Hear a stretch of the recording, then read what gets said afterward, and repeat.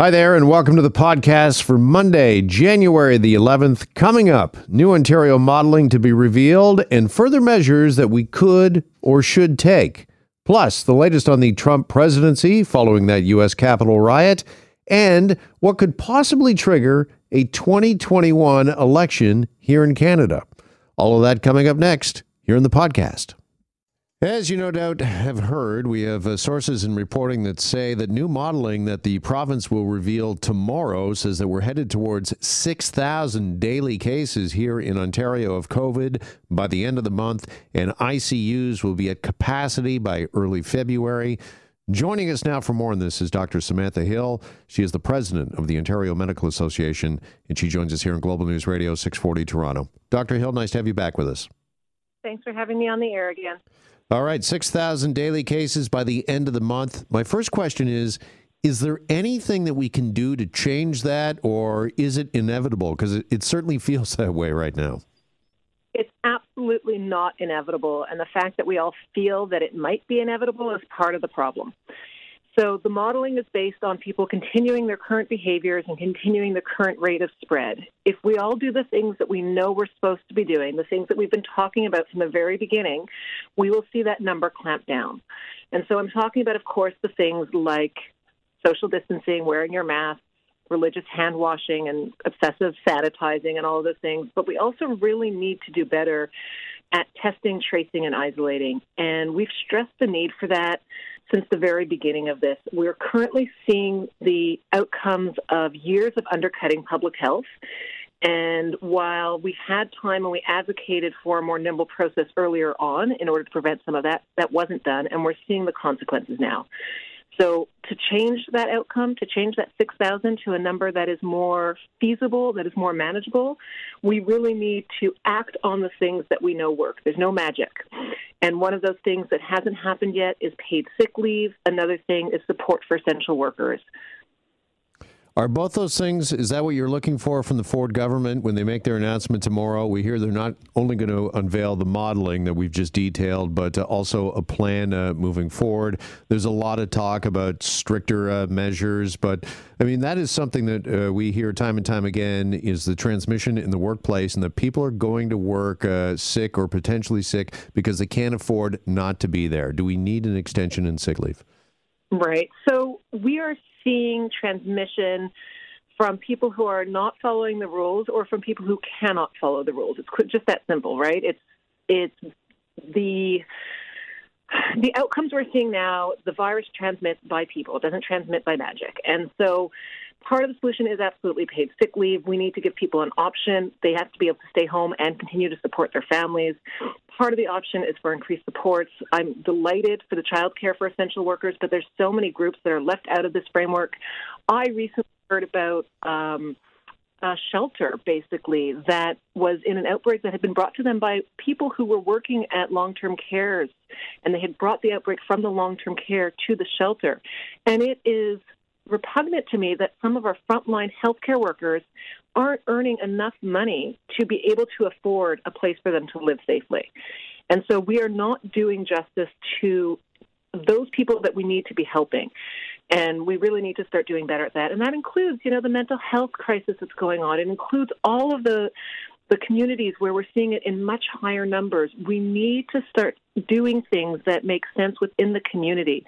Toronto is not the same as, White Falls or, pick your community. We have different communities. There's regional variability, and there needs to be an ability to adapt to the regional needs. And that's what we've been advocating for from the very beginning.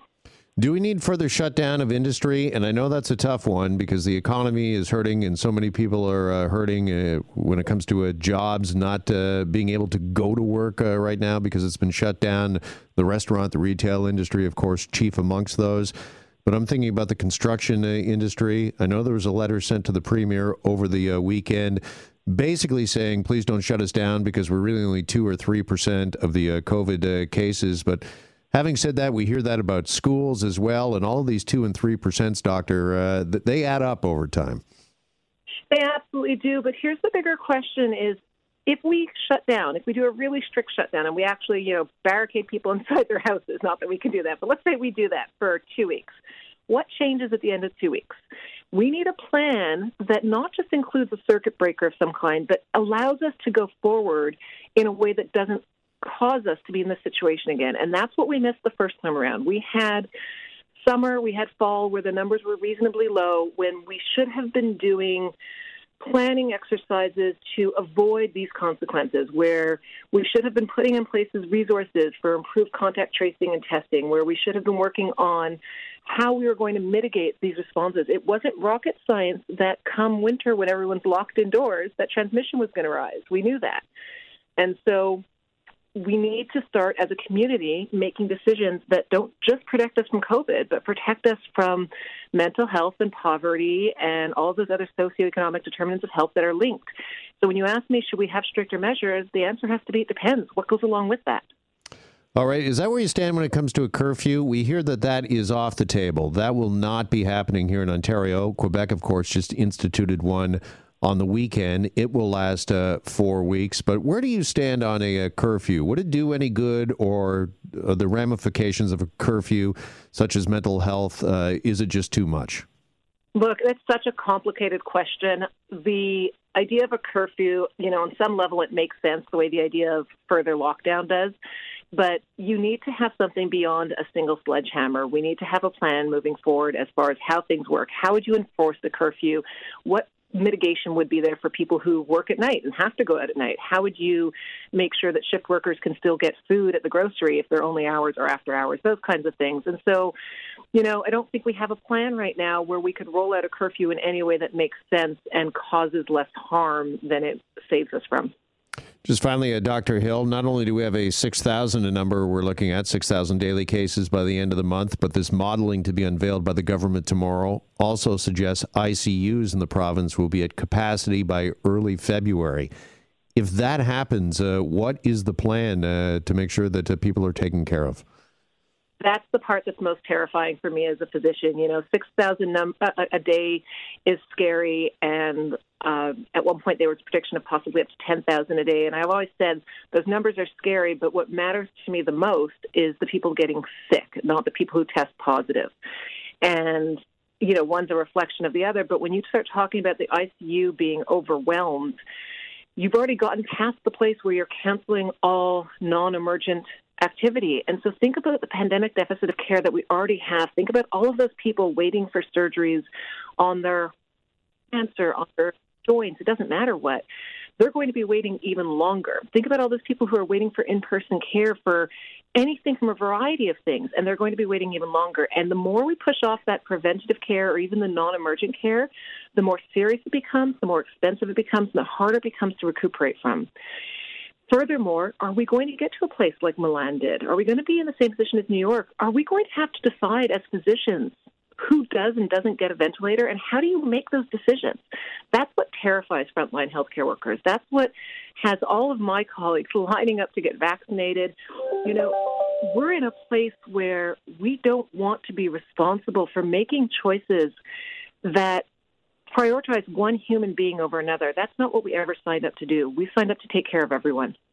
Just finally, is there provisions in place that if our ICUs are at capacity that we could be moving some critical patients to neighboring provinces, perhaps say Manitoba, where there might be space? You know what? I think that's a great question. It might be something the Ontario Hospital Association can answer better, or perhaps someone at the ministry. I don't have a line of sight onto that. All right. Dr. Hill, really appreciate the time as always. Thanks so much for joining us. Thank you. Have a great day. You as well. Dr. Samantha Hill is the president of the Ontario Medical Association.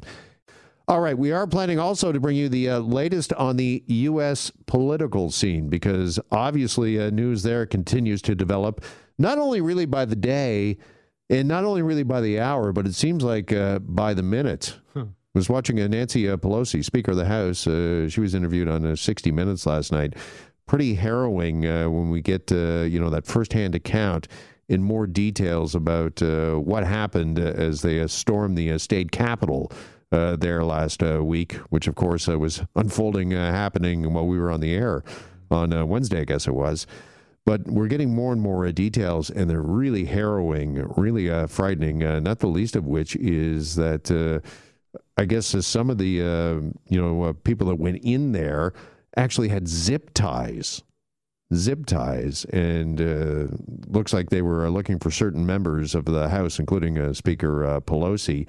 And today, of course, the Democrats are urging the Vice President, Mike Pence, to help oust Trump and enact the 25th Amendment.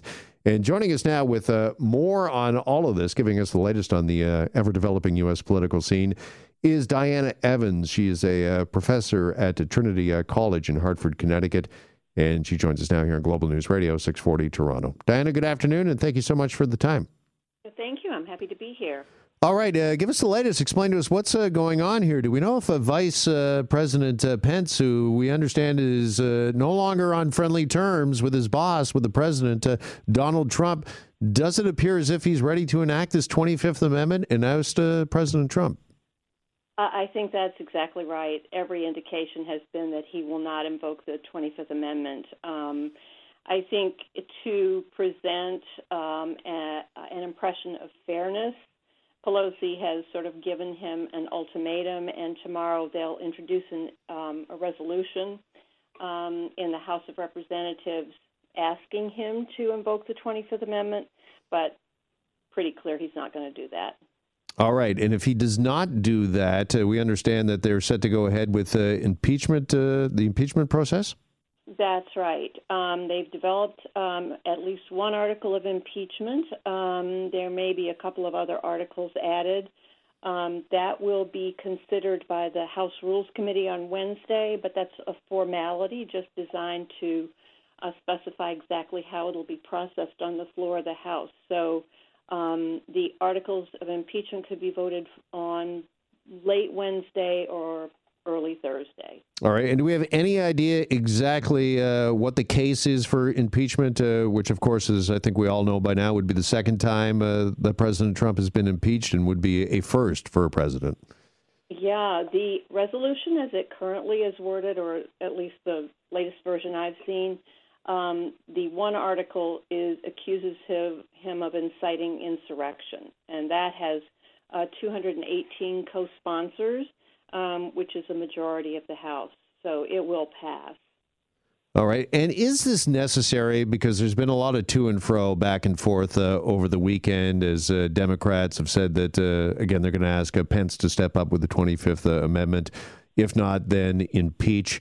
Is this really necessary with 9 days and counting left in the Trump presidency, do you think? Well, I think there are a few considerations at play here. One is the idea that a president should not be able to do something like this without any consequences. And one sort of more forward-looking reason for that is the message that it sends to future presidents. You can kind of run out the clock and then commit outrageous acts toward the end of your tenure.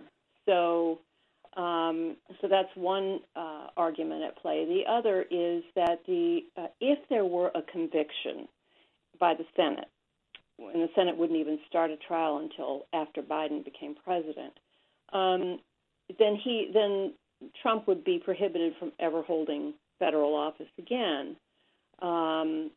However, it's very unlikely that the Senate, even with a Democratic majority, would vote to convict, because you need a two-thirds, of course, as I'm sure everybody knows from having lived through this before, you need a two-thirds vote of the Senate. Sure, and that would preclude him, by the way, from running in 2024, correct? Correct. And that is a major consideration here, because obviously he can serve another term, unless he's convicted. So there's some other things being considered as well. Censure is a possibility. It carries no consequences, but it is a serious rebuke to any politician, a serious black mark. A number of Republicans have said they wouldn't vote for impeachment, but they would vote for censure. It probably could pass both houses of Congress, because there are at least 3 Republican senators who would vote to convict on impeachment. So if they vote for impeachment, they'd surely vote for censure. So that probably could pass both houses. I think right now the main focus is on impeachment in reality. But at least one person has talked about introducing a censure resolution as well. So. All right. Just finally, Diana, let me ask you, in 9 days and counting again until the Trump presidency is officially over, what, if anything, are you expecting from the president? Or is this just too hard to call or to forecast? All the talk leading up to last week, of course, was the pardons that were coming through. Are you expecting more of those, maybe even a self-pardon? There's been a lot of talk about that.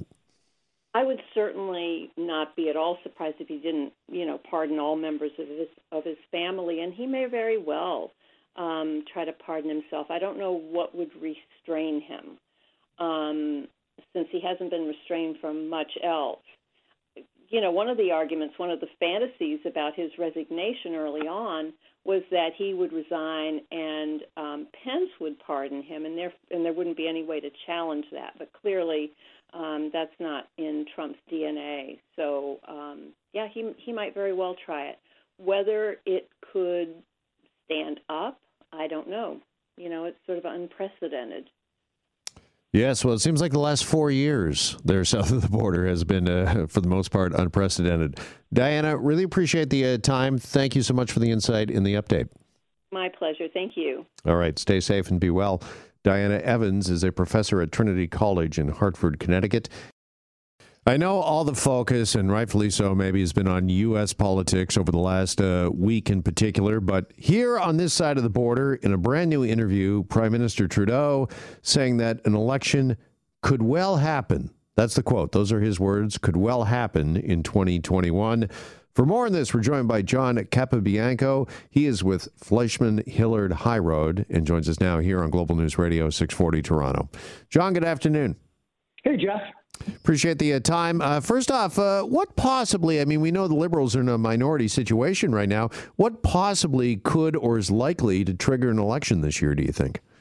Well, most governments that are in a minority situation don't want to be in a minority situation. They don't like to be dependent upon another party to keep them alive, as we saw here in the case in Canada, since the Prime Minister was elected in a minority government, that the NDP have propped him up and had to rely on the NDP to prop them up a few times for non-confidence votes. Most minority governments typically last about 18 months to 24 months, no longer than that. And I think we're getting in that window of opportunity now. And normally what we see, Jeff, is governments, when they make major spending announcements, like we saw with the economic statement that caused it to be a non-confidence vote that the NDP saved them on, the budget is the next major piece of legislation that's going to be coming down the pike and sort of in February, March area. And that's usually a time when the government will put into place, major spending announcements and various things that they think may very well trigger a no confidence vote. That's if the Prime Minister wants to have an election, because of course there's two ways to do it. Either the Prime Minister can go to the Governor General on his own and just ask for the writ to be dropped, or in a case of a non-confidence vote, all the opposition parties gather together to vote a non-confidence, at which point the government would dissolve and it would force an election. Yeah, how likely is it that Jagmeet Singh and the NDP would force an election? They're kind of in a pretty good place right now. Well, see, this is the problem. I think the NDP have traditionally, we saw it provincially over course of, and this is not just in Ontario, but in other provinces as well, but traditionally the NDP, whenever there's a Liberal minority government, is the party that usually props them up. Only because, the Liberals will tend to sort of play a bit more to the left of the political spectrum in order to keep some of the NDP MPPs or MPs happy. And the fact that Jagmeet's done it before and continues to do it, I think it risks a bit of a disadvantage for him, quite frankly, because he'll be seen as the one that is kowtowing to the Liberals. And at some point, NDP voters will say to themselves, well, why would I vote for Jagmeet? I might as well just vote for the Prime Minister. And they end up losing votes in elections that happen after minority governments when the NDP keep propping them up. But I do think at some point the NDP and Jagmeet are going to have to sort of stand on their own and just say, look, now's the time that we have to go to an election. We have to sort of, there might be some issues in the budget that they might not like and may not be able to compromise with the Liberals on. and defeat them. But at some point, the NDP just can't keep propping them up. All right. Is this something, do you think, John, that would benefit the Liberals, though? We saw a couple of elections last year in 2020 during the pandemic that were very kind to the incumbents. Could the same thing hold true on the federal level?